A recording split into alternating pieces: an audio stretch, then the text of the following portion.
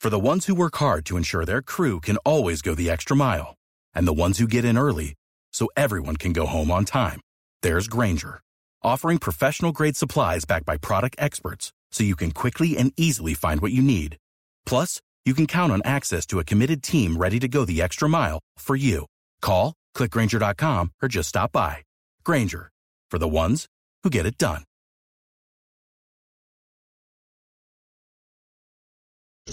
This is Moneyline. This is Moneyline. Touchdown! This is Moneyline on ESPN 97.5. And on ESPN975.com. Yeah, we made it. You just talking. If they hate it, you know they're watching. Enjoy the show. Enjoy the show. Enjoy the show. Enjoy the show. Live from the ESPN 97.5 studios, here's Jerry Bow and Josh Jordan. Lights, camera, action.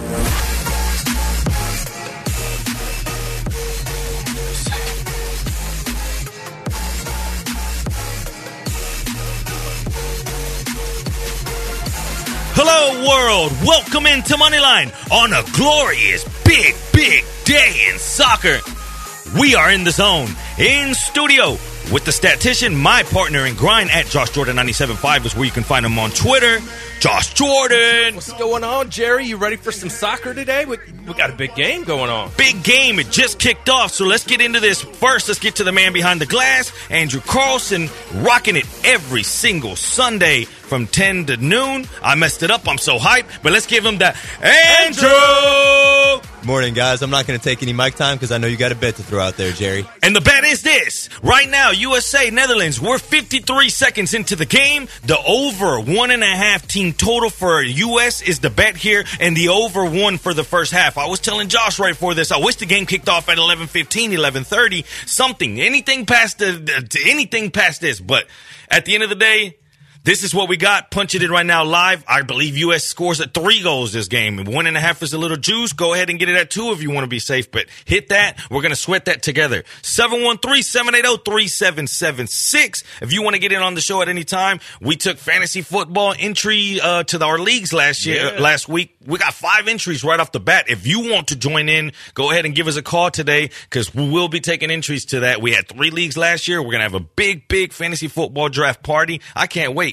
Man, I'm excited. We're getting to that time of year. We can finally start talking fantasy football. Training camp's going to be opening up. It's getting close, my man. It's getting too close. That's why I kept saying, when are we going to start fantasy football? I don't want to be that guy that gets into it too early, but we're weeks away. We were talking, when are we going to start previewing divisions? If we start doing 2 a week, that's going to take us up to basically when you're going to be starting drafting, depending, give or take, when you draft individually, but it's time. It's go time, so let's do it. At Moneyline 97.5 is where you can catch us on Twitter. If you got any kind of questions, any comments, anything you want to talk to us about, hit us there. Or you can text us at that same number, 713-780-3776. No doubt. And you can also watch us on Twitch on ESPN975.com. So if you want to watch the show, pull it up. You can grind out this soccer match with us. Watch the show. If you want to see a single producer, he's on the market. Pull it up. You want to give him a holler, ladies out there? 713-780-3776. Let's get this thing going because, you know, the word sources or the term has been thrown around a lot this week. No doubt. And not the most accurate sources from what I've noticed. But no, I got sources, Josh. And my sources told me this. Barring a last-second change of heart, Kawhi Leonard will be a Laker. Haven't heard a peep from the Clippers. Well, because they ain't got nothing to peep about. They already know he's not going back. But he signs back with the Raptors. Really? Wow. Ooh, wow. Again, on a shorter-term deal. Mm-hmm. He runs it back. That was your original thought, right? He takes another shot. What I'm 99% hearing is that Kawhi Leonard will be returning to Toronto and signing a 2-year contract. Yeah. But for Kawhi, man, this is about championships and which organization are going to support me and my quest to be the best player in the world and get as many championships as possible. To me, the only team that presents that are the Los Angeles Lakers. Skip, I think the thing, I still believe he's going to be a Laker. Yeah, I kind of missed on that one, huh? I was looking forward to this show because, I mean, this was pretty exciting, this NBA free agency. What do you think? It changed everything. Yeah. Now, me being a Laker fan, it hurt some. But me being a fan of basketball, it was what's best for it. Right, guys? Oh, yeah. I didn't want to see him join the Lakers. I know you did, Jerry, but I think it'll be more exciting to watch them play against each other instead of just, wipe out the league. In terms of parity, this move probably makes this league more balanced than it's been at any point since LeBron left for Miami back in 2010. In terms of there not being a out-and-out clear favorite heading into the season. I mean, obviously you've got some tiers of contenders, but there are like 8 teams that you can realistically say, hey, coming into the season, if things go right, we think we legitimately have a chance to win a championship. And I don't think we've seen that in the NBA for a very, very long time. Yeah, no, and I'm all for it. Like I said, if being a Laker fan, it would have been wonderful to have the biggest 3 of all time, I would say. That would have been lethal. But the NBA's wide open now. I'm here for it. I didn't expect to see Paul George be included in anything. Have you ever read anything, say a tweet or any kind of news, and it just shocked you where you just stayed quiet? Because that's what happened to me. I literally, it was about, a good 2 minutes of quiet thinking, what happened? Me too. That's what shocked me because I hadn't heard really anything about Paul George. So that was amazing. I mean, that changes everything. I respect how much Kawhi's team was able to keep this all under wraps because something like that, you figured it'd get out. With everything now, all these speculations, it was going to get out. And they tried as hard as they could. The Raptors fans, they did everything they could to make him uncomfortable because there was helicopters flying after him. You got Drake showing up, offering pieces of the record label, OVO, and things like that. And at the end of the day, it all makes sense now. If you really think about it and you say, okay, let's do the timeline, how long it took him to make the decision, what kind of guy Kawhi is, his accolades career-wise, what else did he want, what else did he need, does this make sense? And it makes perfect sense. Now, the way that I'm hearing it happen, how he put it on the table and he told the Clippers, hey, this is how I want, if you can get Paul George, then I'm in. That's insane. And that they pulled it off. I mean, that's incredible. That shocked me. And did you see that? The other trade that was involved, that had more pieces involved in it, that didn't happen, the one with Russell Westbrook, how that was being talked about. Wow. And that's what's scary, to think that they were going to, that the Thunder were potentially willing to package up Westbrook and George at one point, and now you think, now Westbrook's left there, and now people are saying, let's go ahead and ship off Westbrook as well. Are y'all going full rebuild now? I don't know if that's the case. It's easy to fit him in. A lot of people say, man, fit him in Philly. That's cool. Fit him in Miami. That's cool. That'll fit. He's a big name. Yeah, you think, but does his playing style fit is he going to benefit a team? Don't get me wrong. It's Russell Westbrook. Yes, he's going to improve you in a lot of spots, but does he ultimately put you in a spot that you can win a title? That's what you have to ask yourself. Man, it's looking bad, right? It's, Durant wanted out of there. And quickly, Paul George is gone. It doesn't look like a lot of people like playing with Russ. Do you think I want to ask both of y'all, you think he'll still be a Thunder when the season starts? I doubt it. Just because this time for the Thunder right now is just so perfect for a full rebuild that Westbrook's value could potentially go down once the season starts if he has an even worse start to the season than what he had last year. Because he was not a good shooter last year. He was an overall positive player. But for a guard, he was an awful shooter last year. And if you see those numbers continue at the start of the season, his value is going nowhere but down. So I think that you have to trade him for what you can right now and just come into the season, clean slate, as many young guys as possible, and just begin the rebuild process. It's just insane, though, because the Thunder, and I feel you, I agree, it's just the Thunder gave them so much money, and it's it's just crazy because now someone else has to swallow that bullet somewhere along the line. Or it just, like you said, though, his worth is as big as it is right now, his value. Now, even before all this happened, with the shift of powers kind of in the West and people, the Utah Jazzes of the world getting, stronger in certain places, you start asking yourself, maybe the Thunder are going to be that odd team out before all this go in the playoff picture next year. There's a lot of little creeping teams. So now what happens to them? Because now they're really bad. I think they were 9th in point differential. Where do they go now? I just don't understand. It's a full rebuild now. You have to go that, and you have to let Westbrook go now. Same thing with George. Like when someone comes to the table and they start offering you so much, as the Clippers started doing, because from what I understand, they were scared of the shift of powers that the Lakers were going to have, and it was going to be just that. Yep. If let's say that Kawhi did go there, what would the NBA look like? What would just LA be like? They'd go back to being the ugly little brother, you know what I mean, that they've always been. But now it was. You got what, a top 20th rich man in the world in Ballmer. He's $40+ billion of worth. Money ain't a thing with the window crack holler back. Money ain't a thing. Yeah, and that's what they at one point it became saying.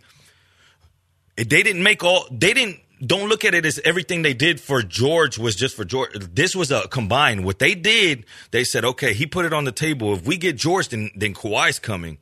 So let's look at it as what they gave up. They did it for 2 people. And and when you put it like that, you're like, okay, you're going to tell me it's not worth it? Yeah, that's worth it. You got to take a shot. Oh, yeah. I mean, I think they're the favorites now. That's just me, and a lot of people probably do. But I think it's kind of funny if you're Chris Paul, all those years with the Clippers, right? And then you finally push your way out to get to Houston to try and win a title, and now it looks like the Clippers are the favorites to win a title just, a couple of years after he left. What do you think he's thinking right now?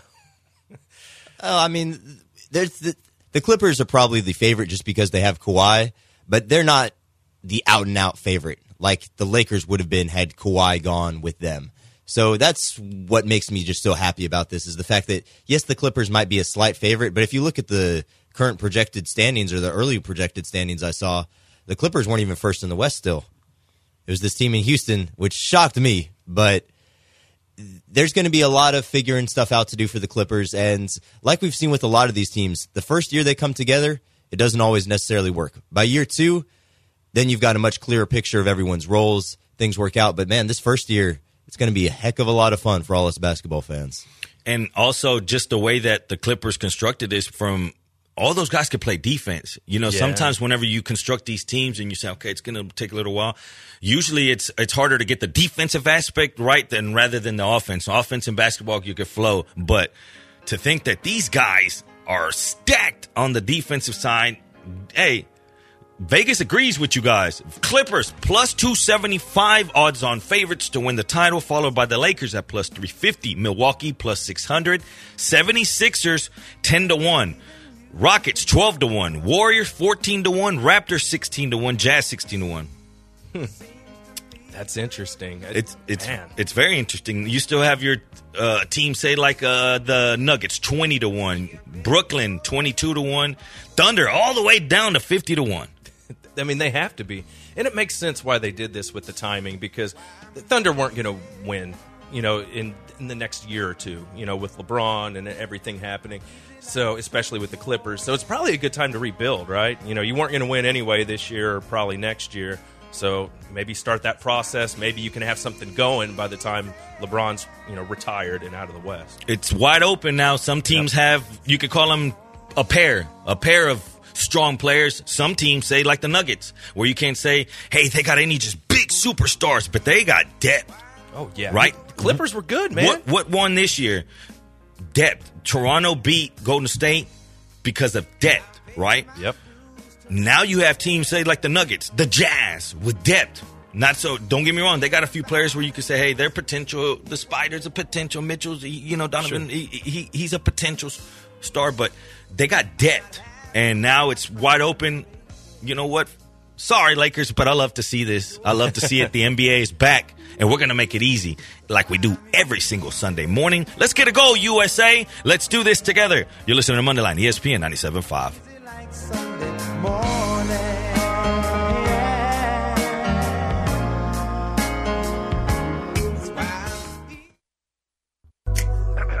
That's a vibe.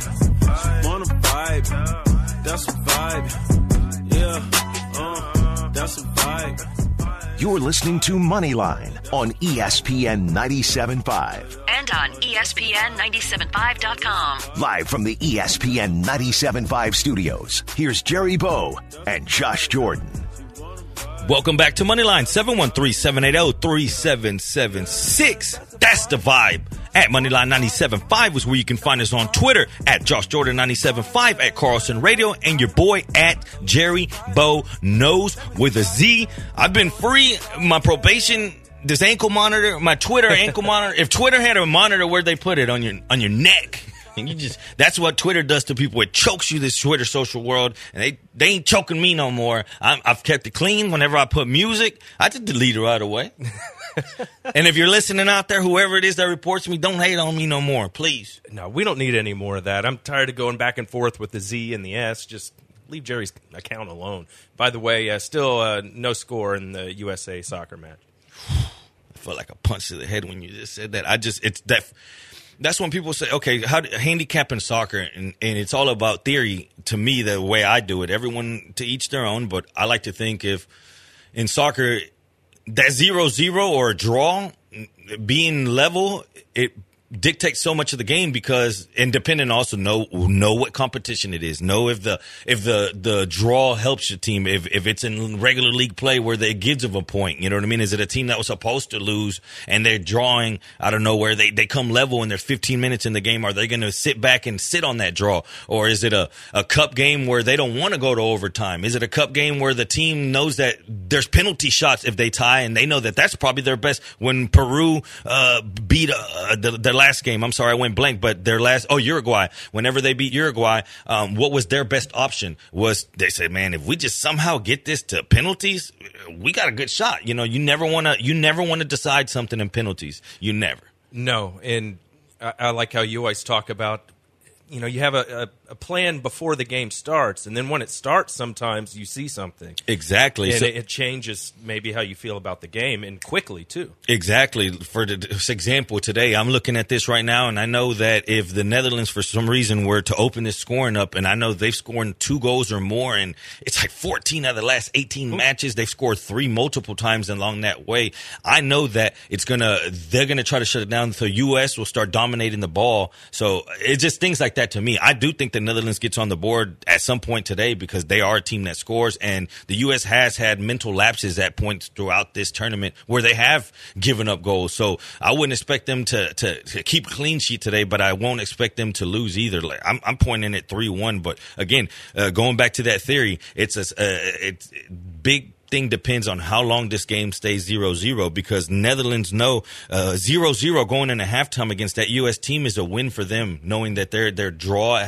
level at half against the number 1 team in the world, that's a win for them. U.S. becomes more impatient. Now say that goal comes right now, then it's all hell breaks loose. Now you start hitting that over because you know that the Netherlands has to play. They're already an attacking team. Now they got to play more out of suit. So just things like that is what you got to look for. And here we go. Oh, no. Nothing. Either way it goes, let's not touch too much soccer here. This is a football show, right? But No we got to talk about at least where our money is because people wonder sometimes, like, where am I even? I don't even know where this country is. Like, where are you putting me? But it's just a theory of how long will it take that one team to break through, and then how does the team react? Are they a team that could sit on a 1-0 lead? Did they not expect us to have that 1-0 lead? So are they going to sit on it? Or is it a team that said, hey, we expected to score earlier than this. Now when we score, the other team's got to play out of character, and now they're going to now we're a counter-attacking team. So now we're just going to sit back, pick them off. Sit back and pick them off. Just know what kind of team you're messing with and try to dictate when that first goal comes, and that's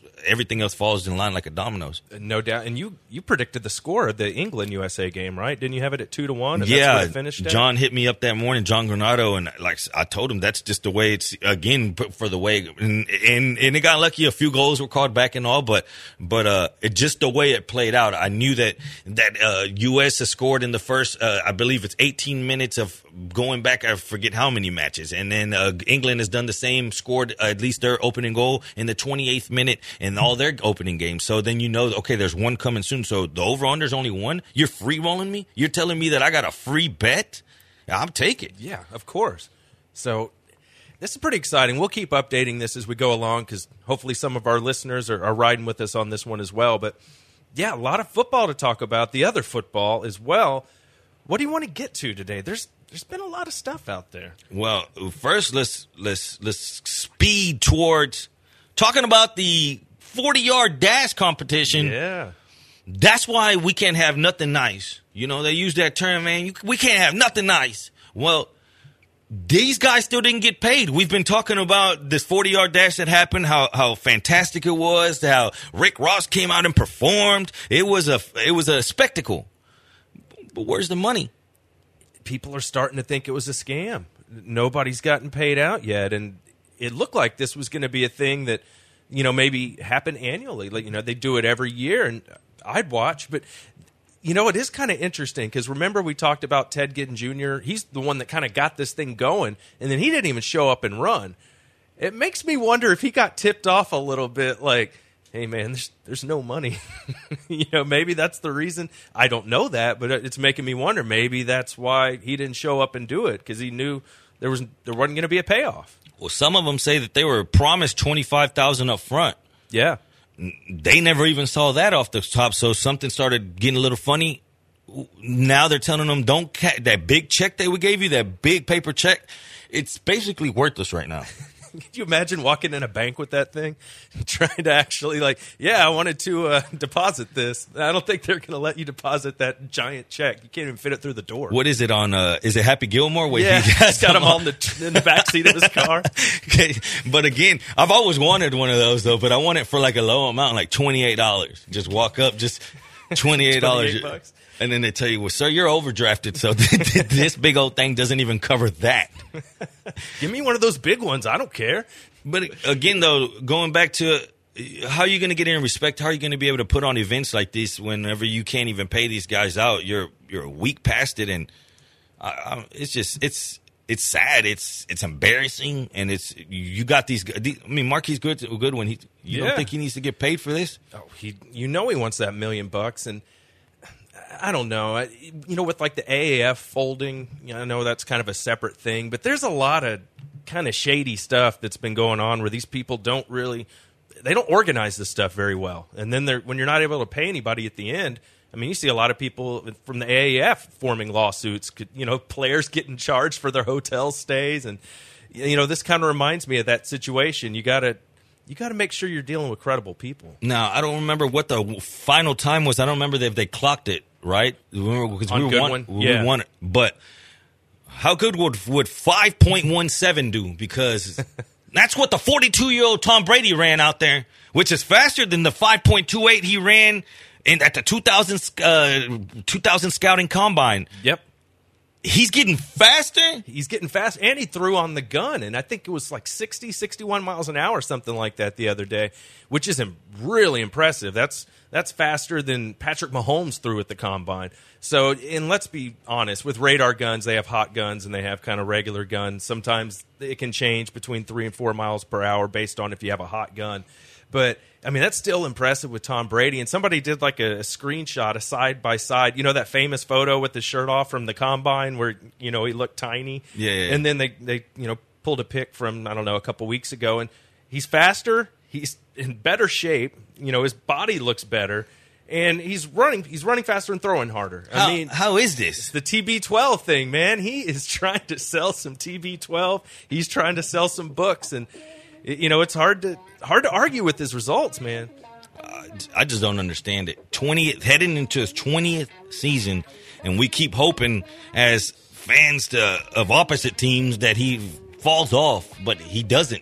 He doesn't. I don't know how much of a step back he'll take this year because his division, they got one thing in common, and we'll get back to that when we get back. You listen to Moneyline, ESPN 97.5.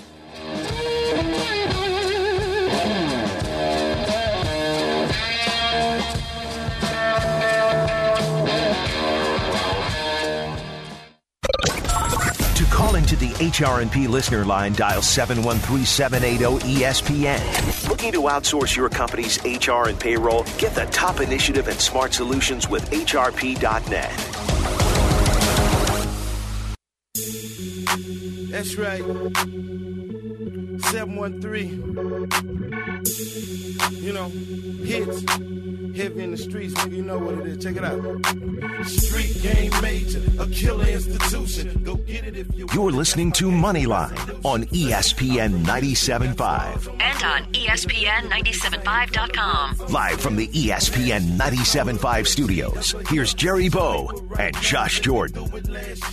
Welcome back to Moneyline, 713-780-3776, where we are praying heavily for a United States goal. Let's get there quick, fast, and in a hurry. At Josh Jordan 97.5, at Carlson Radio, at Jerry Bow Knows. We're in the booth, we're in the studio, we're trying to make some money. We're trying to figure out how Brady keeps getting younger. Yeah. The Benjamin Button that is Thomas Brady. That's what his friends call him. Like Andrew said, that avocado ice cream, that's a good theory right there.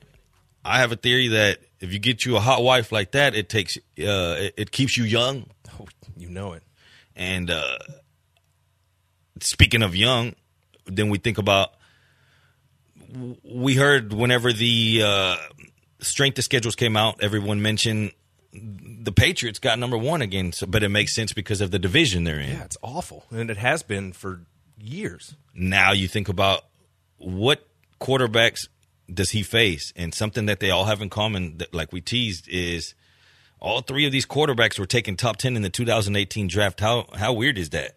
It is. And I think we're going to get to this about Belichick and what he does to young quarterbacks. I mean, we saw it with Deshaun Watson last year. You know, he saw some wrinkles that he wasn't used to. And Belichick does that to everybody. We saw what he did to Jared Goff in the Super Bowl. And that's why I have faith that they will surpass this win total, as they're the team that always gets that double-digit win total, and they surpass it more than anyone else. The three quarterbacks we refer to as Josh Rosen, now in Miami, Darnold in the Jets, and the Bills quarterback Josh Allen. All three young guys. Just you have Belichick sitting at the under table, just salivating at the mouth, saying, "What? I get to play these three young guys?" I hate to be on the other side of that, but again, how can you go up to the board and bet under on the Patriots whenever you know that this is what they have to go up against at least 6 times? Right. I mean, the only way you're not going over is if some kind of injury happens. So, you know, they just keep doing it. And what's kind of interesting is, you know, Adam Gase coming over from Miami to the Jets. And I know he's got some, you know, Robbie Anderson's good, and, you know, he got Le'Veon Bell now, and, you know, they've got some players. But what I thought was interesting is they hardly run any plays. Like, I believe the last year when he was with the Dolphins, Adam Gase, his offense, they were like the slowest offense since like 2006 for the amount of plays that they ran. So if he brings that over to the Jets, you know, I kind of wanted to be positive. Maybe there'd be some good fantasy options. Maybe the Jets would improve. But I'm going to stay away. I'm worried that they're not going to run enough plays for it to matter, to make any kind of impact. And when you're playing the Patriots, you're going to have to put some points on the board.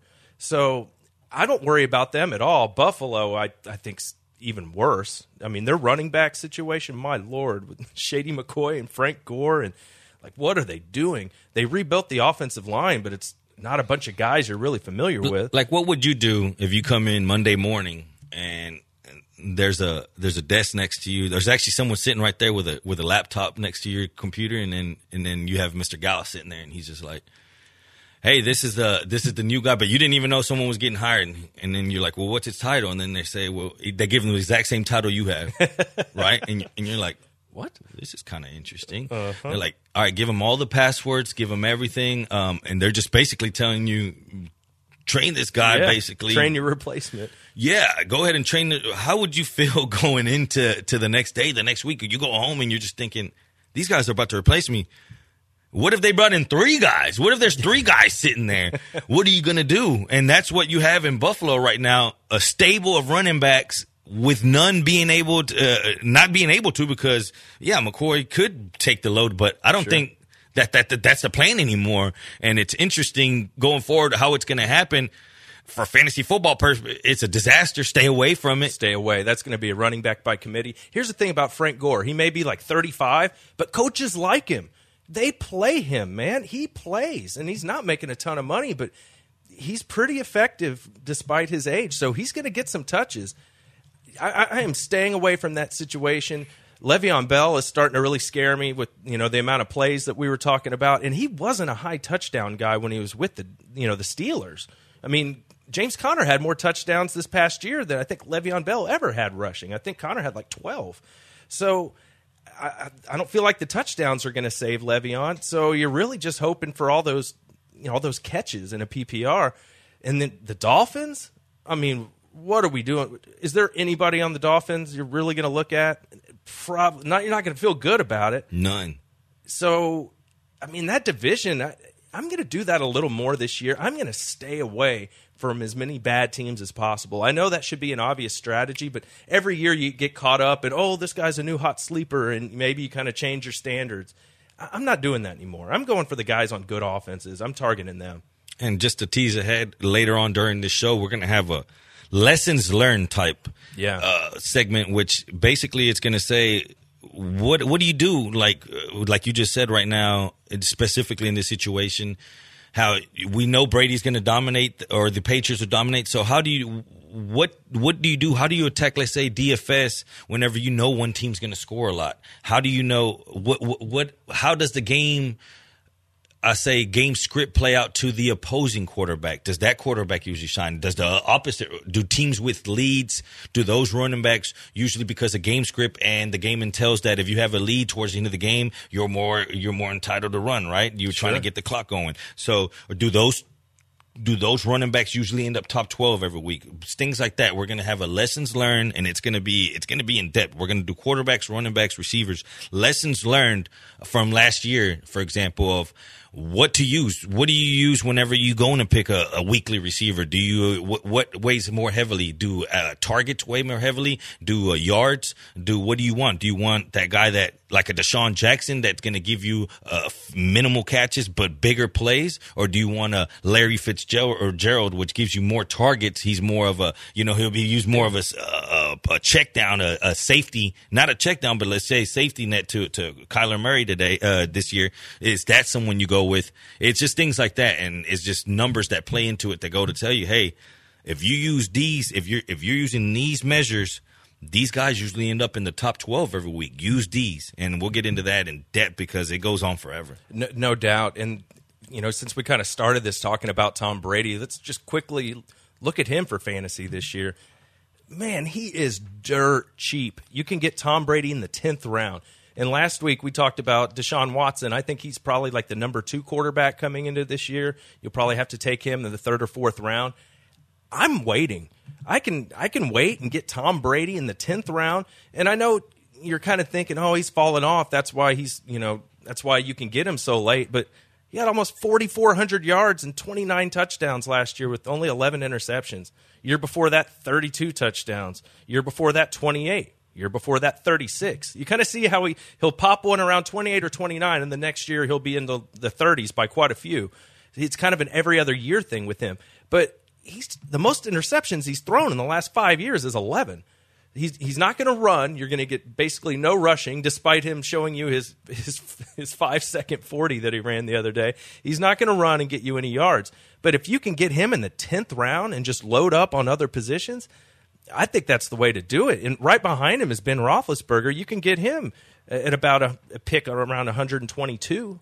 So I'm waiting. And I know that's kind of the typical thing for quarterbacks every year. They say wait, but it's a different group of guys. Last year, Matt Ryan was the guy I was waiting on.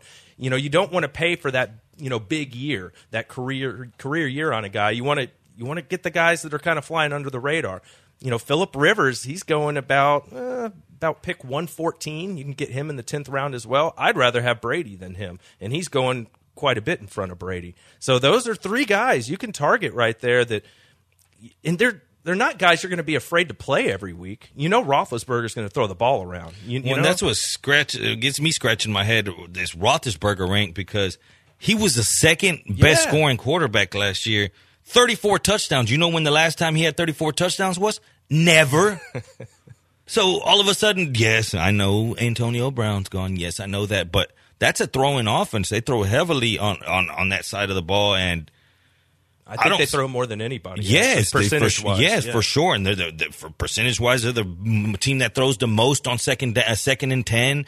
Just everything points to them throwing the ball. They throw it to their running backs a lot. Yeah. 34 touchdowns, second overall scoring at the position last year, Big Ben, and people are sleeping on him. I don't understand that. Now you ask yourself, Brady, last year he finished 11th overall, 350 points. Right behind him, Dak Prescott, 349.3, not even an entire point behind him. That's crazy because if somebody gave you a trivia, you wouldn't think of those two guys being paired up, but those are still QB1s. In a 12-man team league, you got those. That's the cutoff of 12 of QB1s. But then you ask yourself, Cam Newton in his off year, he's going to work himself back in there with his running ability. He's going to get points. So go ahead and move into Cam Newton, move up Baker Mayfield because his standards or his numbers are off a smaller sample size. So he's probably going to move into that top 12. So who's going to move out? Because who do you got? Russell Wilson ended up 10th, Kirk Cousins 9th, Breeze 8th, Rodgers 7th, Goff 6th, Watson, Luck, Ryan. Who's moving out of that top 12? See what I'm saying? Yeah. Is it more liable that Brady, Prescott, Rivers, sitting at 11, 12, 13, are going to make way for Cam Newton, Baker Mayfield? See, what's interesting with Dak is he had 6 rushing touchdowns last year. You know how many he had the year before that? 6. You know how many he had the year before that? 6. They let him run that bootleg inside the 5. And it seems hard to duplicate, but he's done it 3 years in a row, so there's got to be something to it. So and that's one of those things, know your scoring system, right? If it's a 4-point passing touchdown league, then Dak's going to have more value because of that rushing. So, I mean, he only rushed for like 300 yards, which is, only about 19 yards a game. It's not a ton. I think Deshaun Watson's around 30 yards a game, so a little higher for him. But the 6 touchdowns, that'll save you. Brady might get that little 1-yard QB sneak touchdown from time to time. He's pretty good at that. But, in general, rushing-wise, he's just not going to help you. And then let's look. Last year, we said he ended up 11th. But in 2017, he was a 3rd overall scoring quarterback. Yeah. So you get him in the 10th round? That money. Come on, dude. Money. And that's what we try to produce every single Sunday here on Moneyline. When we get back, you Cowboy fans, we got a little bit of talk for you. And you're going to like it. You listen to Moneyline, ESPN 97.5. Freddy Krueger walking on King Street. Confuse and lose, abuse and bruise the crews and choose to use my name wrong. They pay dues.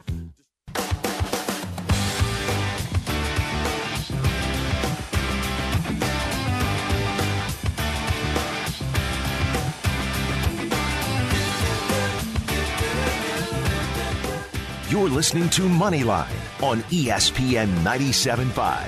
And on ESPN975.com. Live from the ESPN 97.5 studios, here's Jerry Bow and Josh Jordan. Welcome back to Moneyline. 713-780-3776 is the jam. At Moneyline 97.5 is where you can find us on Twitter. If the stream is down for you, go ahead and find us on Twitch. That's another way to be able to watch us today on today's show. Yeah. Go ahead and text us also, 713-780-3776. We'll get to all your questions, and we're going to open up this next hour where anybody who calls in can get in the Moneyline Fantasy Football League. So go ahead and get ready to call in. We're going to be able to take anybody and everybody until we fill them all up. As of right now, we'll stick with the 3. If it gets bigger, then we'll work from there. Yeah, no doubt. So if you want to get in, you could hit us at Moneyline on Twitter. So and you can watch the show, like Jerry said, ESPN975.com. I hear there's a party next month also. What's up with that? A listener party? Yeah, listener appreciation party coming up in August. Going to be fun, man. Remember, we hung out at the one last year, and they did a poker thing last year, remember? And we were going around with the Facebook Live camera and kind of showing Fred Fowler and A.J. Hoffman's hands while they were playing in this tournament. And it was pretty fun. I had a really good time. This year, we're not going to – no poker, nothing like that. It's going to be like a high school party, man. We're just going to hang out and have some drinks, have some good food. It's going to be a blast. So huge turnout last year. Remember that? It was like 400 people last year. I think we're going to make it a little smaller, I think, this year. It was a little too much last year. But, yeah, just keep listening. We're going to give out opportunities on all the shows on ESPN 97.5 to win tickets because it's invite only. And that was open bar. They had food, Papa Shot last year. And like you said, it's going to be a little bit more laid back this year. No events per se, but we're all going to be there, and it's going to be fantastic. No, I mean, it's kind of like hanging out at a sports bar, but you're at a radio station. You get to do it with, your favorite ESPN host. Drink a couple beers. It's going to be fun.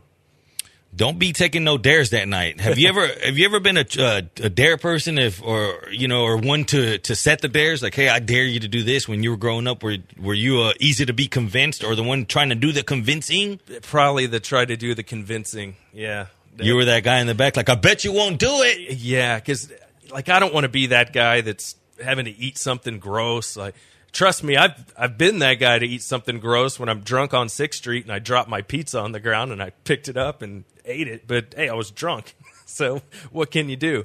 But, no, nothing like this story, what you're talking about here. That you hear about people like eating goldfish like as pranks and stuff like that. I was about to say that. I've seen that done. I think I had some of the $5 investment into what we gave to our buddy at the time. I was in on at least $1 or $2 of it, and that goldfish had been dead for about 2-3 months, though, bro. Oh, I mean, man. This thing was. I remember it smelled. The water smelled, and we were like, "Is he really going to eat that for $5?" For $5? Yeah. When we were younger, I remember we went to Taco Bell and they had that atomic or the fire sauce or whatever it is, the hardest one they have. Yeah. And we had a friend put 16 packets into a bean burrito, and I mean, it was pouring out. I remember him picking it up and it was just pouring it out, and he couldn't drink. I forgot what else we did to it, but he couldn't take a drink for X amount of time. Okay. And so it's things like that, but nothing like this. A tragic news story is coming out of Australia, where a father of 3 died basically after eating a gecko as a party dare. A gecko. It always comes down to being drunk and making bad decisions, right? Well, this is real bad because the man's family said he was basically rotting from the inside out and eventually died from the toxic animal. I didn't know they were so toxic, first off. I didn't So either. if you're ever in a bad situation and you're looking for whatever to eat, don't eat the gecko. That's for sure, because David Dow was at a Christmas party in December when a friend dared him to eat a gecko. Hey, man, you want to eat that gecko? Like, no, that's never ran across my mind ever, but that was what he said, and he isn't one to back down from a challenge. So that Saturday night was his, we could call it, gave him Saturday Night Fever. And from everything from there, he was vomiting green bile, and his urine even turned the color black. Oh. Like something. If your urine turns black, something's really wrong. You are being a bad teammate, according to Tom Herman, because, they have that thing where they have the chart of what color your urine's supposed to be, and if you're hydrated enough, it's a certain color, and you're being a bad teammate. So on that chart, it tells you if you're a bad teammate just by the color of your urine. I don't think anybody's ever listed black as the color. That's when you know you got some problems. Imagine if you go to a drug test and then you hand that to the person. He's checking it for temperature and he can't even see because he's like, what is wrong with you? He just he calls the ambulance. That's what I do if somebody comes with a black cup.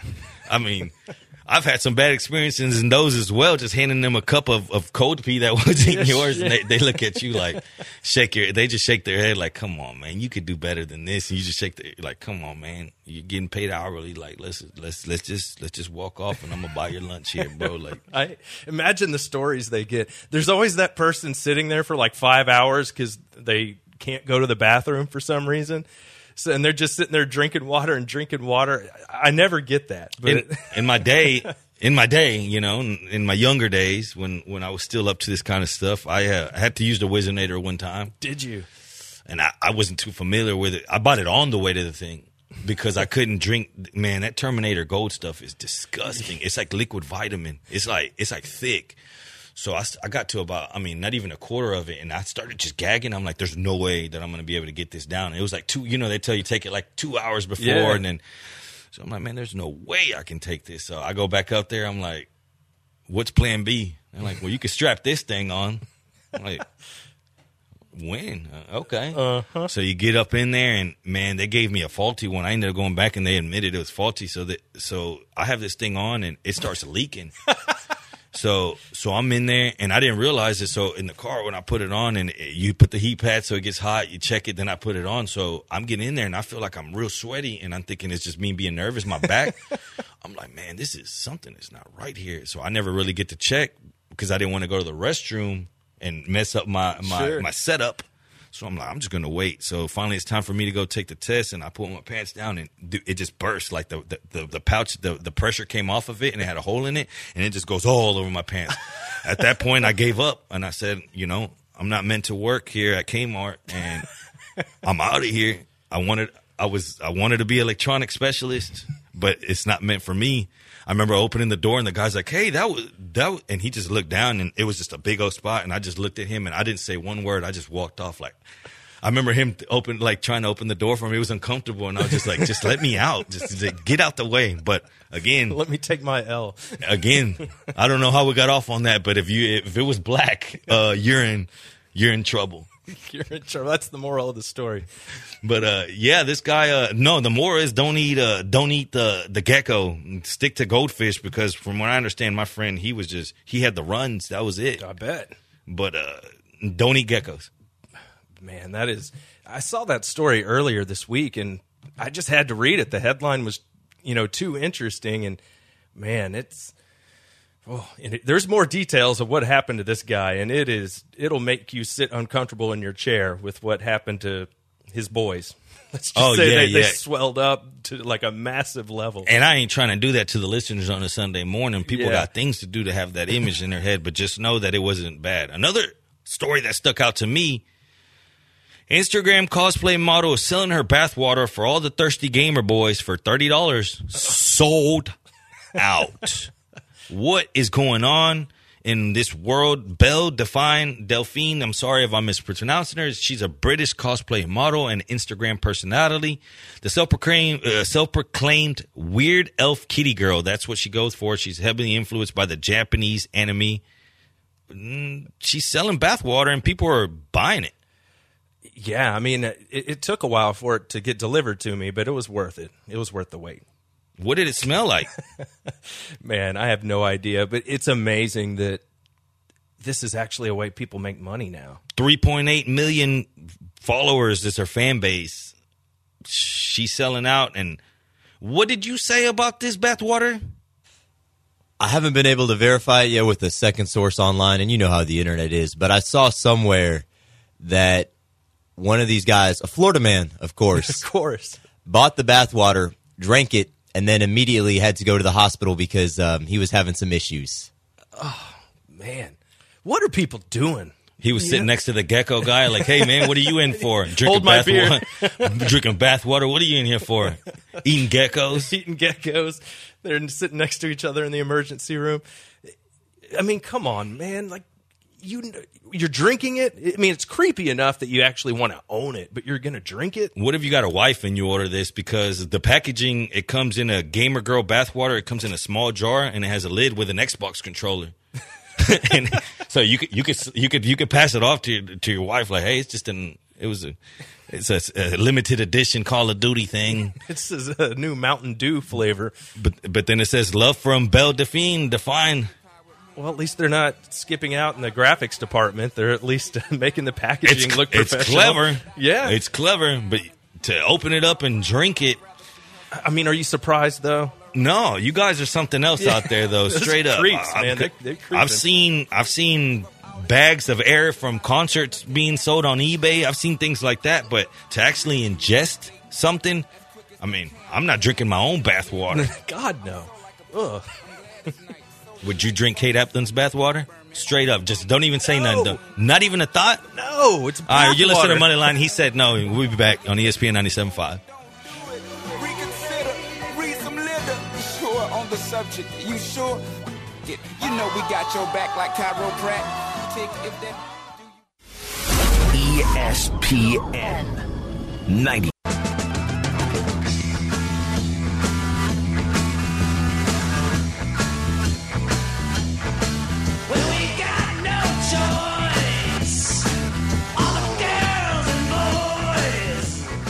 You're listening to Moneyline on ESPN 97.5. And on ESPN975.com. Live from the ESPN 97.5 studios, here's Jerry Bow and Josh Jordan.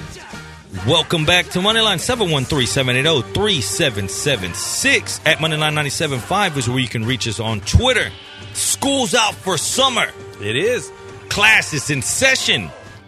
And the topic here, this segment, will be what we learned, what lessons from last year. And first, I want to touch on quarterbacks, right?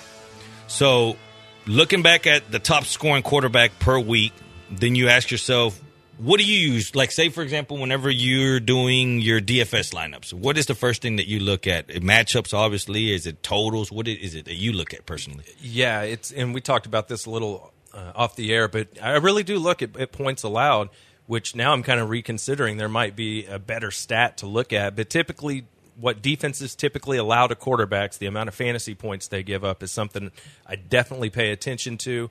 And just kind of, we'll also look at the the point total for the game. That's something to keep in mind. And, just kind of what type of game you think it's going to be. If you think it's going to be a high-scoring affair, something like that. And just overall, just kind of matchups, great receivers versus poor cornerbacks. That'll make me like a quarterback a little bit more if his receivers got a really good matchup. Okay, so let's keep using that theory, using over-under totals to predict quarterback success. Right, because if the total's high and they get there, then there's going to be more points, and that usually relates to quarterback numbers. Sure.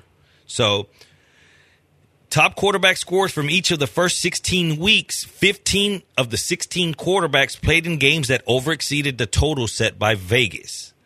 Kansas City Chiefs, their games went over 64.7% of the time. Points allowed to the position rank 8th. So basically, We've talked about this before when stacking teams. If you know Team A is favored by X amount of points and they got a team total of 30 and you think they're going to get there, then what's to say that the opposite team isn't going to have to chase those 30 points, therefore translating into points for the opposing quarterback, right? So, again, you see this here with the Chiefs, 64.7, 8th most points. The Jets, 62.5, they gave it the 5th most points.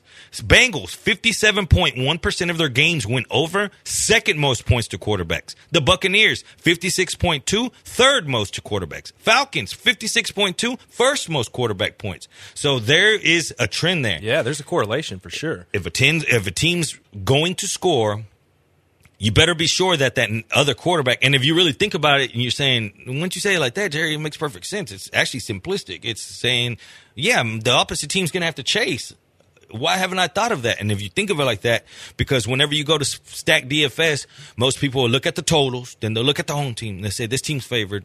Okay, let's stack Mahomes. But no one ever really looks at, let's stack his counterpart that's going to have to chase Mahomes to keep his team in it, therefore resulting in more pass plays, resulting in more fantasy points. Yeah, I mean, say the Chiefs were playing the Bengals or something like that, right? You could say, hey, maybe I'll use Andy Dalton this week because I know they're going to be chasing points. And guess what? You can get Andy Dalton a hell of a lot cheaper than you're going to get Patrick Mahomes in daily fantasy. So that means you can load up at other positions. So it does make sense. I think here's where it can fail, though, right, is if they get blown out so bad that they're having to take chances that they normally shouldn't have to take. You might end up with that quarterback chasing points, ending up with 3 picks in that game. So it can backfire, but in general, I think it's a very solid strategy. Also, whenever you look at totals, how high is that total set? Because, okay, for example, we know that Chiefs-Rams, that was 63.5, okay, that did go over, obviously. But so then the game that was at 60, it went over. Every game totaled over 58 points this year went over. So keep in mind that just because it's ridiculously high doesn't mean to stay away automatically because, again, every game over 58 went over. Now, you ask yourself, where's the sweet spot? So there's in 2008 teams, there were 8 teams that had 50% or more of their games go over the total. Those 8 teams that I named, that's the Chiefs, Jets, Seahawks, Bengals, Buccaneers, Niners, Giants, Falcons. 6 of them also finished in the top 10 in FanDuel points allowed to quarterbacks. Again, like we said, giving up quarterbacks. So then you say, where's the sweet spot then, Jerry? Is it only when it's set at 63? What happens if it's set at 32?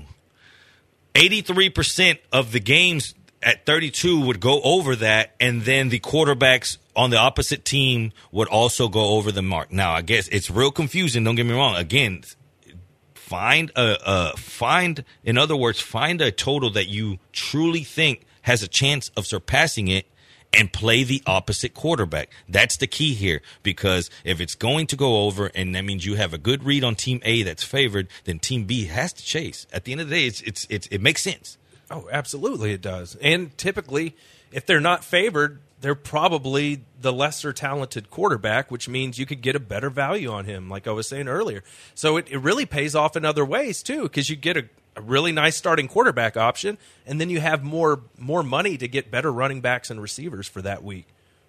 Another thing that I use when quarterbacks, all right, so volume is what you look for. Running backs and receivers, are they going to get a lot of targets? Are they going to get a lot of runs or attempts? Sure. But for quarterbacks, you look at the upside of their fantasy performance and efficiency. Fewer completions, higher yards per attempt, more passing touchdowns. Use that also as a measure. Looking back at the top quarterback scores for each of the first 16 weeks last season, 13 of them faced a team with below average terms of quarterback rate. So if a defense allows a lot of completion percentage, the touchdowns, that's what you're looking for, rather than a lot of stuff that can be like yards. 25 points for 1 yard, 4.6 points for a touchdown. The math adds up. You can get a Lamar Jackson that's going to give you a rushing touchdown, maybe a throwing one with only 200 yards. That's equal to a guy out there slinging it 325. You understand? Yeah. So no, like you always say, know your scoring. That's big. And know that it makes sense. No, that's important. And sometimes, kind of back to the Tom Brady thing we talked about in the previous segment about him being good value, sometimes don't overthink it. Sometimes it's just, hey, he's Tom Brady. He's probably going to be pretty good in most games. So there's just something to that, the good offenses. But this is important, too, because you're not always going to have Tom Brady to pick every week. You're not going to want to use the same quarterback every week. You're going to want to base it off the matchups. And that's how you win, is you get one of these really, really cheap quarterbacks that has a breakout game for you, and then you get the rest of your plays right. And you can play the favorites, the top 5 running backs, the top receivers. You can play the favorites in those categories. And we know how this is on DraftKings. Like, if you want to finish really in the money on a lot of these, you got to knock most of your picks out of the park. Yeah, you have to, and then fade the public on a few spots and hope that works out. But like you said, you have to knock them out of the park. Yeah. They have to. Each guy has to go 25 points plus to win one of those big ones. And we had Sean Green from the Sports Gambling Podcast last year. Remember, he got second in the Million Maker. Yeah. And he explained what it was like, his theory behind it. Odell Beckham, the news that he wasn't going to play on that Sunday night game of the opening the football season against the Cowboys, I believe. And a lot of people had faded him because it was a late game. People were thinking, if I put him in my lineup and he doesn't play, there's not very many studs at that price. Is there a stud on that Monday night game that's equal to Beckham? So then let me just write Beckham off and not take that chance. If you take that chance and it comes through, no one has him. He ended up going off, and that's how it all went down. No doubt. And I mean, that's when you're truly gambling, right? Because you don't know if the guy's going to go until much later. So that makes it kind of tough. One guy I did want to talk about for fantasy, I think is going to be great this year, and he'll be a first-round pick in every league, and that's Christian McCaffrey. And I don't know if you saw this, but Roger Craig, remember he was a running back for the 49ers, he came out and said that McCaffrey's going to hit 1,000 yards rushing and 1,000 yards receiving this year. That's huge. I hope his body can hold up. Yeah, exactly. But there's also another article I saw this week about how having an elite running back in today's NFL is just such a difference maker, because they make safeties pay. They make, when teams want to get in the nickel and kind of play against the pass, a really elite running back can really take advantage of that light box and just break off some big plays. So having an elite running back it's really kind of coming back in style again, because those guys can really take advantage of these mismatches.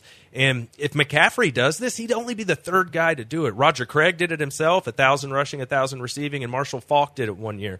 But aside from that, like, nobody else has done it. You brought up David Johnson, and I pulled up his stats. I think he had 2,000 total yards, but he didn't have 1,000 receiving yards. That's what they wanted to get out of him, and it never worked out. So how high do you have Christian McCaffrey? Because he's in that 3A, 3B Right. If it's a PPR, I think maybe he should go number one. I think he finished number one last year in PPR. So it's just the injury thing, right? And the Panthers, they don't have that great an offensive line. But the one thing is Cam runs. And we know from fantasy all these years, when you have a running quarterback, it makes it better for the running back if you have a running quarterback, because the defense has to worry about the quarterback running too. You got the number one pick this draft. I want to know what your thoughts. Who are you taking? Because a lot of people got Saquon up there cemented, and I don't know if it's cemented at all. Because it's tough for me to pass up on Zeke Elliott or Alvin Kamara.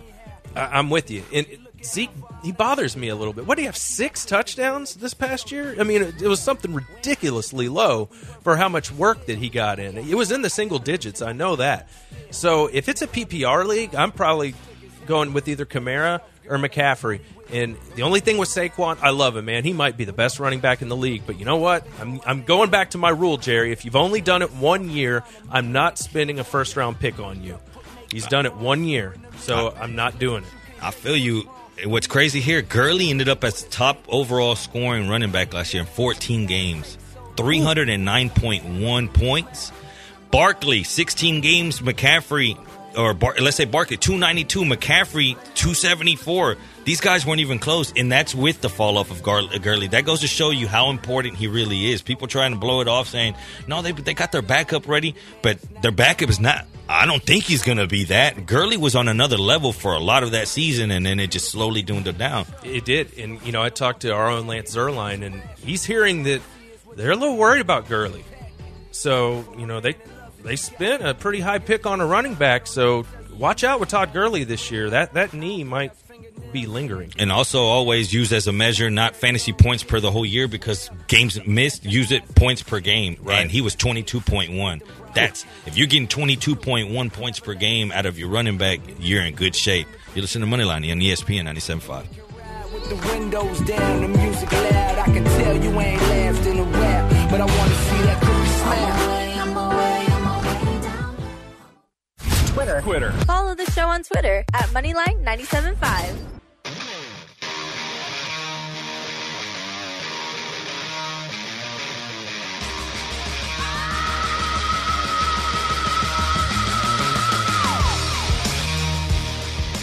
You're listening to Moneyline on ESPN 97.5.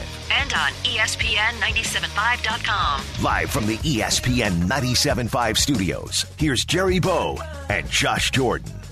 Welcome back to Moneyline. 713-780-3776 at Moneyline 97.5 is where you can find us on Twitter at Carlson Radio, at Josh Jordan 97.5, at Jerry Bow Knows. We teased a little bit of Cowboys talk. Cowboy guy out there sitting like, hey, what about me? I need a little shine. We made the playoffs last year. Yep. We did our thing. And I'm real curious what happens with the young Cowboys. I didn't realize that all their starters in that postseason game were under the age of 30. That's amazing. That's a good problem to have. Yes. That's why they're having to pay all these guys right now, because they're all young and wanting those big contracts. Jalen Smith went on record this week to saying, quote, "We understand our identity. He did it at his Earn Your Stripes camp, last week. Last year, we spent a lot of time finding who we were as a team, as a unit, individually. So we know that we're a team that's going to play hard-nosed football." I really like the Cowboys this year. Yeah, we talked about it a few weeks ago. We'd like them to win that division. I think the only thing we're worried about is, if Carson Wentz is healthy and has like an MVP type season, then maybe the Eagles take that division. But I'll believe it when I see it with Carson Wentz, man. He keeps getting hurt. So until he proves otherwise, I think I'm going to roll with the Cowboys this year. I mentioned all the starters were under the age of 30. Well, all 22 of those starters, they're returning. Which is, they're loaded. They really are, especially for that division. That many young players. Now, they're going to definitely have a starter that's well over 30 with Jason Witten returning this year. Yeah, he'll keep the overall age down. And Sean Lee at 32, you know what I mean? But overall, this team's where you want to be. And I just wanted to kind of talk about them some because we've been talking about Elliott some. And, Travis Frederick comes back this year, too. That's big. Huge. It is. And I was right. I did that stat off the top of my head. Zeke was 6 rushing touchdowns last year. I looked it up. He did. He did have a few receiving as well. But I don't think that's going to happen again. And, I think he's going to have a big year. And we talked about this a couple weeks ago. His next contract may not be with the Cowboys. They might do him just like they did to Marco Murray, which means he's going to get a boatload of opportunity. That'd be sick. He really, I think they're just going to ride him. And I think he's set up to have a big year. And I think Amari Cooper he's what makes all this work for them now. They finally got that big play guy. And Dak looks like a better quarterback with Amari Cooper on the field. I wanted to look at how some of these running backs performed, the ones that we were talking about in the last, let's say, 5 weeks of the season, because that's what matters to a lot of us, your fantasy Super Bowl, right? Christian McCaffrey, he was the second overall during that 5 weeks, and you ask yourself, well, who's first? Well, let's not forget what Derrick Henry did at the end there. Yeah. I'm not are you a buyer going into this year? Because you're going to have that one idiot going to draft this year, and he's going to say, did you not see what Derrick Henry did? But I saw what the USA goal did. All right.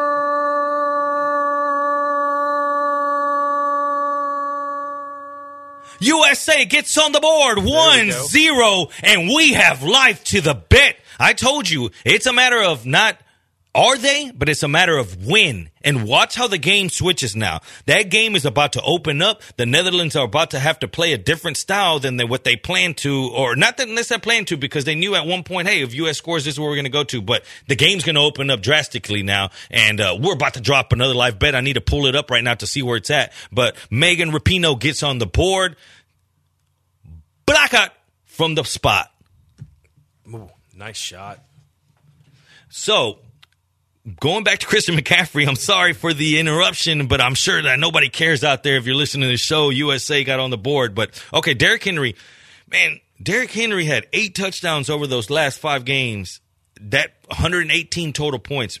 Even with all that craziness, McCaffrey was only 4 points behind him. Think about this. Over those last 5 weeks, he had 42 targets. 42. Those are like receiver numbers. It's unbelievable. I mean, McCaffrey, we did a little stat research in PPR. Him and Saquon Barkley were the top guys, 385 points. Barkley slightly ahead of him. But what we thought was interesting is McCaffrey, 107 catches as a running back. 107, imagine that. 107. And you saw the way he finished the season, those stats that you're reading right there. He finished strong. And that's what you're looking for. We try to, in fantasy football, it's, when your fantasy playoffs are. Yep. Or at least know that before, because I've gotten in the leagues where they change them. It's different depending on which league you're in. Did you see that ESPN tries to leave it standard now whenever you set up a league to the 2-week playoff system? I hate that. I do too, because you have to go a whole week without even really knowing if you're going to win or not. If you do two-week playoffs, you're Antichrist, okay? Because that is completely. And I've fallen for that one time. I didn't check the rules. I figured that we were all humans. Yeah. And someone went. And then the guy told me it was left like that. I never thought that I was supposed to move it. It comes by default like that. Don't check your league settings. If you're a new commissioner this year, new commissioners and old commissioners. Let's talk right now. I'm talking about you. New commissioners, try to keep it simple, but. Don't get me wrong, add in some things that are fun. Start with the PPR stuff. Yeah. Let's do some things like that. Old commissioners, don't get too cute. No.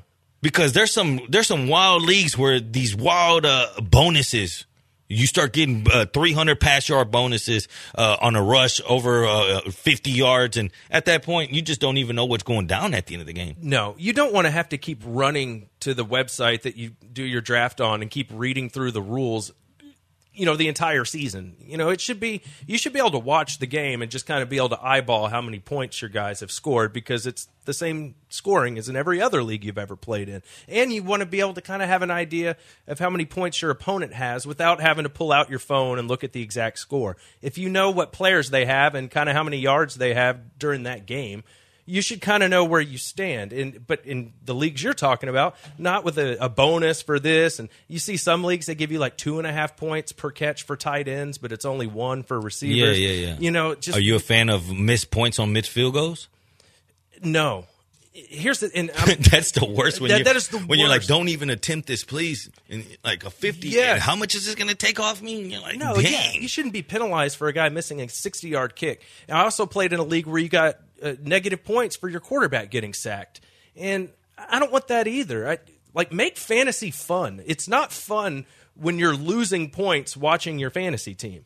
You want to watch your team score points. You don't want to watch them lose points for missed field goals and sacks and stupid stuff like that. So try and design it to make it fun to watch. Make the experience fun. If you have a bunch of penalties for your own team, it's not the same kind of viewing experience. You know what I mean? It's a downer every time your guy takes a sack. Oh, lose a point there. Oh, my kicker missed a point, lost another point. Make it more positive. I'm cool with the interceptions, though, that you take a point or two off for that. Tip number 2. Commissioners, as a commissioner, man, you tend to let it be a league vote thing. Yeah. There's some commissioners out there that want to make it, hey, my way go. I've seen leagues get overturned. Yeah. The power of the people.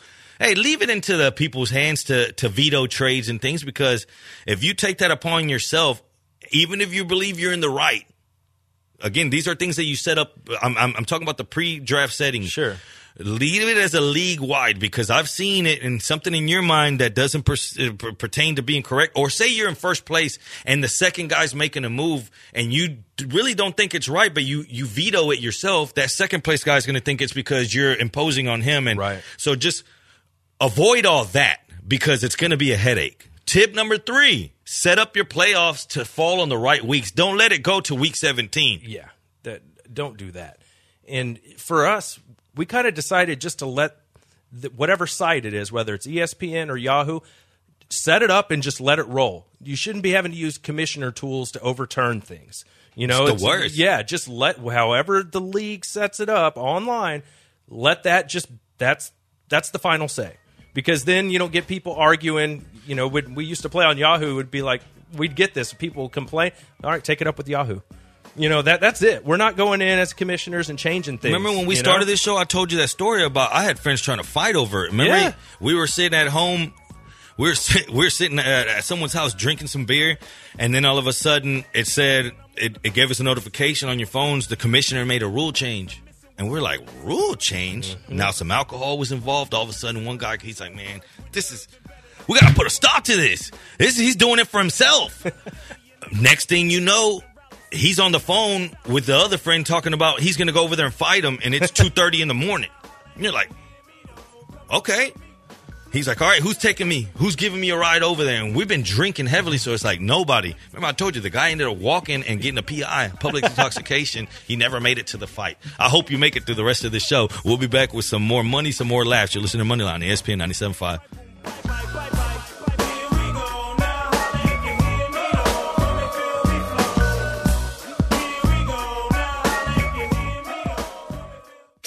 You're listening to ESPN 97.5. We're taking a break.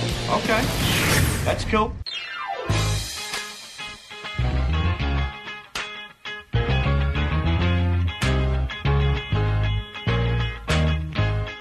You're listening to Moneyline on ESPN 97.5. And on ESPN975.com. Live from the ESPN 97.5 studios, here's Jerry Bow and Josh Jordan.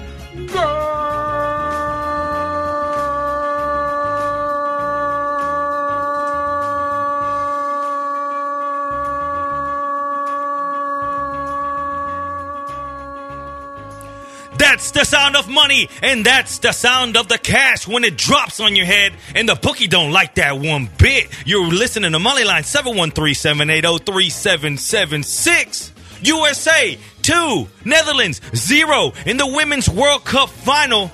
Give us that paper, Josh. Woo. Nice to cash. I hope all the Moneyliners rolled with us on that one. Hey, there's still more time to go. So if you had over 3, or at least over 2.5, you might get there. So we'll see. 713-780-3776 if you want to get in and celebrate a bit with us. Again, I spoke about game theory and the way that I handicap it. And I told you, it's once that first goal breaks through, you got to realize what kind of How much time do they have left? What stage are we playing at? Okay, it's elimination game in the World Cup final, so there's no time to hold up. So it's go all out. What happened? The second goal fell right after that. Why? Because the Netherlands isn't a team that's built to play like that. They like going forward, yeah, but they don't get back well. So what happens there? Now you're playing into the USA women's, you're playing into their hands. And that's what happened quickly. You got your 2-0. I wouldn't be surprised to see 3 here because it's all or nothing for the Netherlands. But as for us, we're not worried about that. We cashed our bet. And again, that was my play of the tournament. I told Josh I was putting a lung on it. And luckily I get to keep it. You're going to need that. I'm going to need it. Yeah, no doubt. And man, exciting. Yeah, you gave that out, top of the show. Team total USA over 1.5. We're already there. So I hope everybody got in. We tried to give the pick away as soon as the show started because that's right when the game was getting started, too. Crazy thing is, I have 2 more max bets today. Really? 2 more, and I'm thinking about giving them out here. We got 27 minutes left. If you're listening out there and you want them, 713-780-3776. Also, if you're listening and you want in the Moneyline leagues, go ahead and call now.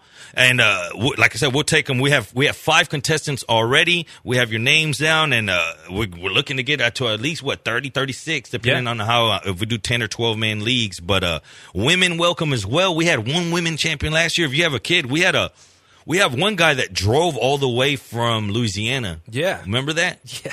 So if you're listening out there as well, make sure you make it out this year. I know last year it was kind of last minute to set it up, so we didn't actually we showed up, but we did it on computers. Yeah. I want to do the full out board this year, or at least one of the drafts, full out board with the stickers and everything. So if you're listening out there and you want a part of we try to do it like a brotherhood. You know what I mean? We make it fun. We made a lot of smack talking last year. We had Tricky Nick calling in smack talking. We did. We had a lot of people going off. My wife called and asked you for advice because I wouldn't give it to her. Tip number 4.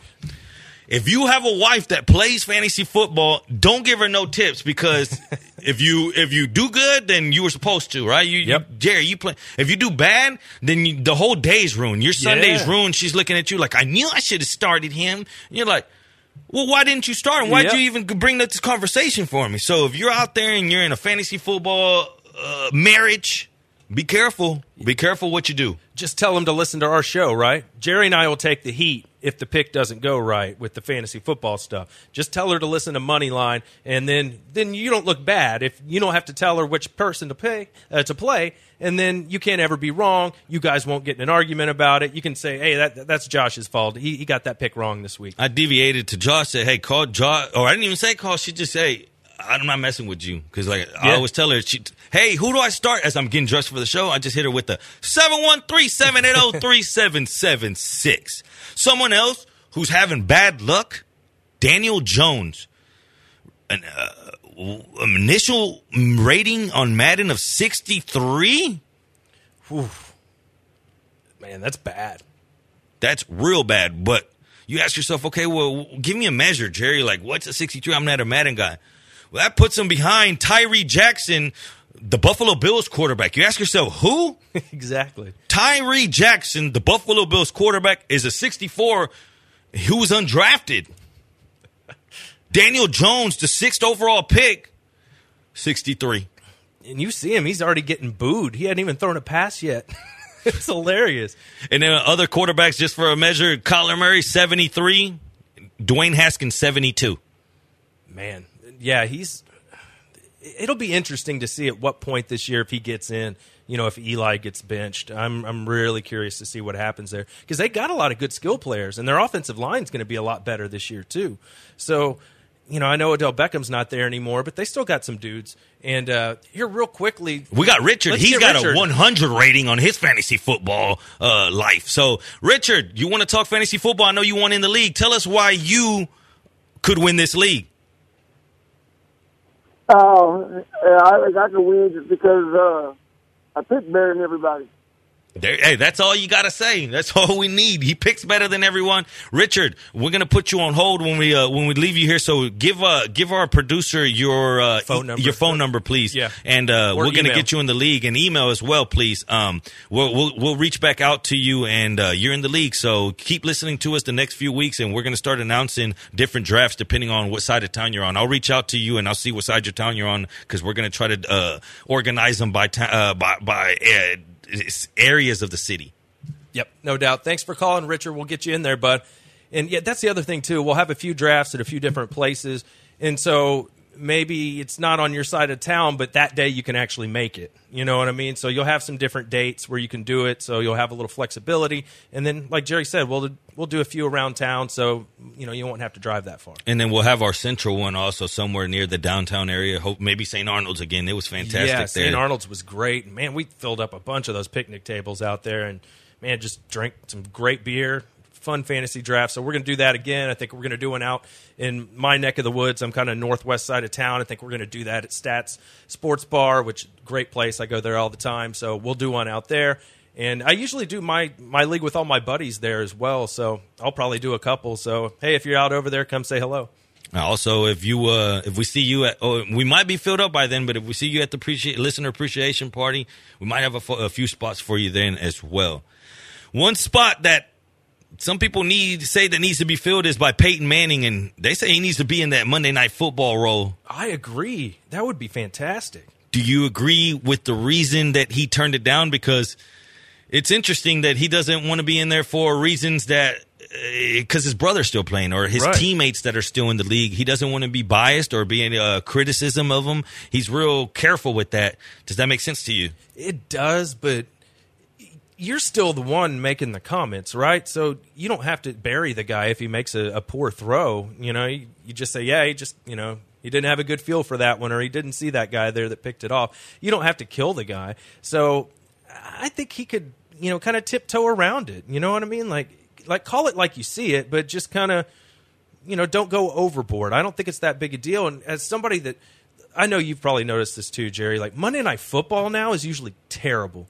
It's usually the worst matchups of the week. Booger. Yeah, and the broadcast team, I'm not a fan. So not only do you have a matchup that you probably don't care about, like Redskins, Cardinals or something like that, and then you have a bad broadcasting team, it's not fun to watch. Like Sunday Night Football is so much better. Sunday Night Football that's the game of the week, man. And I feel like if you had Peyton Manning on Monday Night Football, I would want to hear him call the game. I mean, think how much, at least me personally, I love Tony Romo in the broadcast booth. I love the fact that he's going to tell you what play is going to happen before it happens, and he does it a lot. What do you think Peyton Manning would do? He'd be able to be just as good at that. Plus the dad jokes. Yeah, plus the dad jokes. Plus the dad jokes, and that's where I would love to see him, but again, it makes sense. There's a source that said if he ever decides to do the Monday Night Football, something he does want to do, but it's going to be after Eli has finished his career and he gets a little bit further from the era of playing, and maybe some of his teammates have moved on too. It would have been a tough position for him this season with the Giants and Broncos being on the schedule. There's a lot of loyalty there for him, and I don't think he'd ever want to be in that position where he's conflicted about his analysis. See, and I mean, Romo's done it. He's called plenty of Cowboys games, I would imagine, so I don't think it's that big a deal. They know you have a job to do, and if they make a bad play, they know they made a bad play, and they have to answer all those questions after the game anyway. I think it's a matter of time. Yeah, but what does it matter? You're not even going to hear the criticism. You're playing in the game. You know what I mean? Like, you're not listening to the broadcast while you're out there throwing passes, and you're probably not going to go back and listen to the broadcast. So I just don't see why it's that big a deal. Let's go over to the HRP listener line. We have Jose. He wants to talk Westbrook and Harden. What's going on, Jose? You're on Moneyline. What's up, man? What's going on, everybody? Man, I'm just wondering, like the possibilities of Russell Westbrook in Houston. Like, do we get rid of? Are we going to get rid of Chris Paul? I mean, what's gonna happen with that? Like, what's the scenario? Let's look at it. What's the ceiling if you got those guys? Does that say title to you? Let me ask you, Jose, do you think bringing Westbrook in put you in a title contention? What? Does it? I think so. I mean, you got to think about all the numbers that James Harden will put up and Russell Westbrook, the intensity that he just brings to the game. I mean, it's just crazy. No, and like I said, that's why I wanted to get your take on it, because usage rate, it's big. James Harden leads the league 39.6, Westbrook 30.1. So you'll have to find a way for these two to coincide with each other. And once you start taking the ball out of Westbrook's or Harden's hands to give it to Westbrook, to where the play ultimately stops with him at many points. You know what I mean? He'll pull up for a bad jumper on many occasions. And how long will that go before it becomes a problem with Harden? How long can the ball be stopped in a D'Antoni offense? I don't know if it'll work. Honestly, again, I said it earlier, on paper, when you put Westbrook with anyone, you're thinking, man, he brings, I love everything as far as Westbrook, as far as what he brings as a player. It's just his final product isn't what you wanted to be, and you saw that. And it's starting to make me wonder why players are so quick to be able to check out with him if there's not an ultimate saying, hey, if I just stick here, we can win the title. I thought about it as well, too. I said, man, what about a reunion? Westbrook, Harden, let's figure this out somehow. But at the end of the day, does that bring you any closer to a championship than what you are now with the pieces you have? I don't believe so. But again, does it bring stuff? You're right. But don't get me wrong. Would it be fun? It would be a lot of fun, Jose. So I'm curious to see if Westbrook ends up anywhere. At this point, I think you're all in with the Rockets of where they stand. You know, all these years we've gone into the season, the Rockets fan base have gone into the season thinking, the Warriors, that's the team to beat. Okay, well, that doesn't exist no more. And I'm not saying that doesn't exist in general, but they're not the powerhouse. So now that you have a bunch of big twos and a bunch of teams with debt, hey, let the games begin. Let it roll out. Let's see what happen. Let's see what happens now. No doubt. I don't know. I think putting anybody with Harden like Russell Westbrook, I don't know if that would work. It'd be tough. I mean? And I said the same thing about Butler, too. I don't think Butler was a lot of people, because it's names. It's a lot of names that people know. People are like, Butler, Westbrook, these are big-time names. But they have to fit. The pieces have to fit. You can't just put two guys together, and say this is going to work, and with no role players at that. So, and I know they've played together before, but, you know, James Harden's a different dude now. You know, he wasn't a top 3, top 5 player. And he was in the the league. sixth man. Yeah. It's a whole different ball game again, and a whole different time in the careers. It's just a whole. Again, it comes to down Rocket fans saying, "Man, I see George. He wasn't even in free agency. Like, why can't the Rockets make moves? It's our turn. What happened? Our turn came, gone, passed, and we're still sitting here with the same assets. Well, what happened was a big mistake was made last year, and you can't correct mistakes that you make when you give these big contracts that quick. Like, you know what? We made a mistake. I'm a successful businessman, and everything else I do. You know what?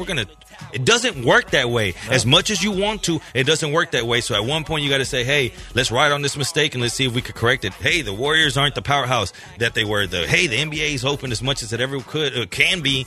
Let's just rock this. Let's see what we have. Whether there was beef or not, hey, there's beef in every locker room. Sure. Yeah, it was there. I didn't like that they lied about it. That's not the most appeasing thing to a free agent saying, hey, I'm going to go over there I'm going to go join the Rockets. They're fighting. So at one point you got to put a stop to it. Like, hey, what are we doing here? You're not going anywhere, Chris. Make the best of it. Make the best of it, James. Let's we're not doing us any favors. No one's going to come here like this. Let's just leave this alone. And at the end of the day, they're men and they're like, hey, we just both want to win. Let's leave it like that. So at the end of the day, we got what we got on the table, and let's just pray for the best. You're listening to Moneyline on ESPN 97.5. Try to make it my way, but got sitting on up the highway. Twitter. Follow the show on Twitter at Moneyline975. I'm about to lose my mind. You've been gone for so long. I'm running out of time. I need a doctor. Call me a doctor.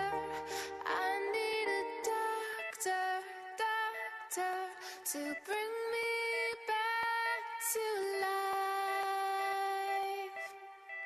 You're listening to Moneyline on ESPN 97.5.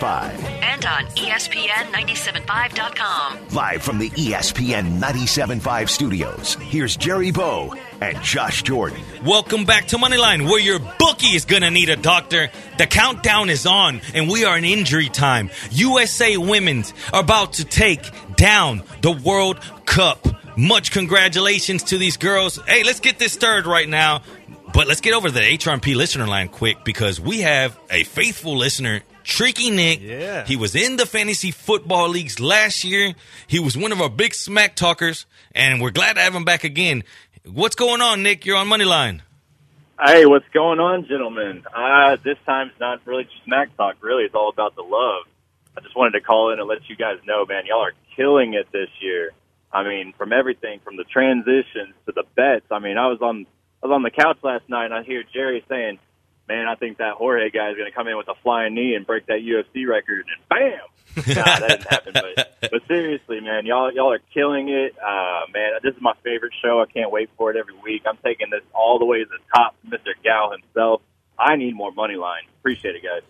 Thanks, appreciate Nick. The call, Nick. Appreciate the love. Yeah, he's been a loyal listener this whole time. He was also a sponsor at one time to the show for Sky Wonder Pyrotechnics. Shout out to them guys. Yeah, check them out for sure for all your fire and safety needs as well. But yeah, again, we're gonna have a wild league. You'll have guys like Nick calling in every week. If you're about that, if you want those leagues, because I like leagues where it's interactive, where the chat room's going, and that's what we try to do here. Call in on Sundays. Hey, I got something for you. I remember they were calling you out every week, Josh. Yeah. Like, I'm going to get you in this and that. And so we're excited to get things going for sure. And as far as that knockout, before we get out of here, we only got a few minutes, and I want to just, I don't know if anybody saw that Masvidal Ben Askren fight last night, but there were the lead up to it. That's what made it so fantastic, because there was a lot of smack talk in there. There was a lot of bad blood.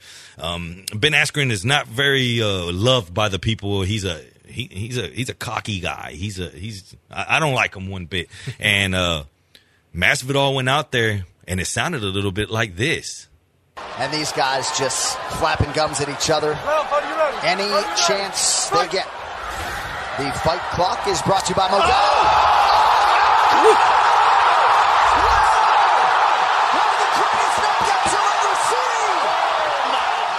Askren stiff as a ball.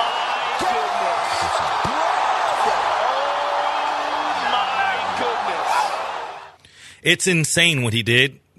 What you heard there was the beginning of the fight. You hear. All right, let's get it on.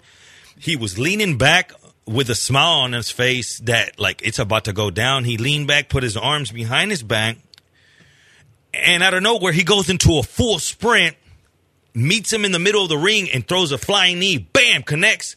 Next thing you know, Askren's on the ground asleep. It went so fast that by the time Masvidal hit to the ground, he runs and hits him twice. Boom, boom, 2 times solid. The referee gets on, saves his life. Askren's on the ground. Masvidal goes and crawls next to him and starts talking to him while he's asleep. While he's asleep, he talks to him.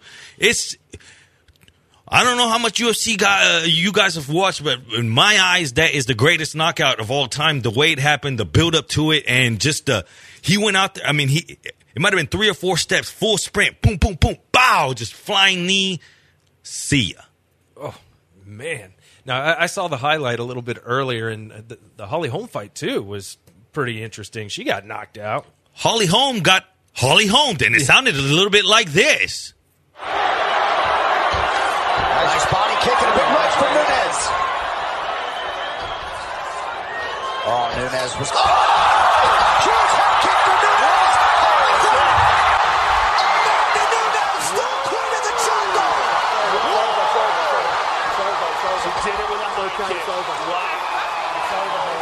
Just too good. No, you did not just hit your curb. That was the sound of a kick to the head by Amanda Nunes on Holly Holm. And why I said Holly Holm got Holly Holm, because that's the way that she beat Ronda Rousey. Right. So, in a wonderful night of fights that lived up to the hype, I loved it. This card had so much firepower on it, and those are just 2 things that stuck out right there, and just Amanda Nunes is on another level. Oh, man, after she hit her with that kick, she was on top of her. Bang, bang! And then the ref had to jump in. It was It was impressive. And then in the main event, John Bones Jones went on to win by decision. A good fight. Longer than I expected. I had people on the under, unfortunately, but it's just a wonderful night to UFC. We had to get to those knockouts because that Masvidal knockout will be remembered forever. And people that don't know Masvidal, if you have time today, go back on YouTube and type in when he would be street fighting. He used to be on the undercards of Kimbo fights. I've seen him for years. He used to fight on undercards against way bigger people, and I always thought that guy he looked like a little rabbit punch, like pop pop pop fast. But as he grew into the UFC and he became a fighter, a mixed martial artist, the sky's the limit for that guy. I can't wait to see what he has going, and he talks a big game but walks it. With the John Jones fight, I saw some people saying that they didn't think he should have won the decision. What did you think? It's hard to take it. You know how they say if you're going to take it from the champ, beat him. The other guy, nobody expected Santos to hang the way he did, and Santos fought with a messed up knee. They're thinking that he tore his knee during that fight, and it kept going out on him. Starting like the third round, he couldn't even put pressure on it. But he was still kicking with it. It was so ridiculous. He was throwing wild kicks, but when he put pressure on it, it would give out. He should have gone with the crane technique from Karate Kid. That always it always works. I've tried to pull. Next week we'll talk about the street fight that I tried to pull that out on, and I got my butt whooped. But as for now, I don't have no more time. But we have a lot of money. USA is celebrating on field right now. Celebrate it, America. This is your time. They did it. I love these girls. Like, I hope you love this show. I'm signing off for the squad. Signing off for Andrew Carlson. Signing off for Josh Jordan and your boy Jerry Bo Knows with a Z. Peace.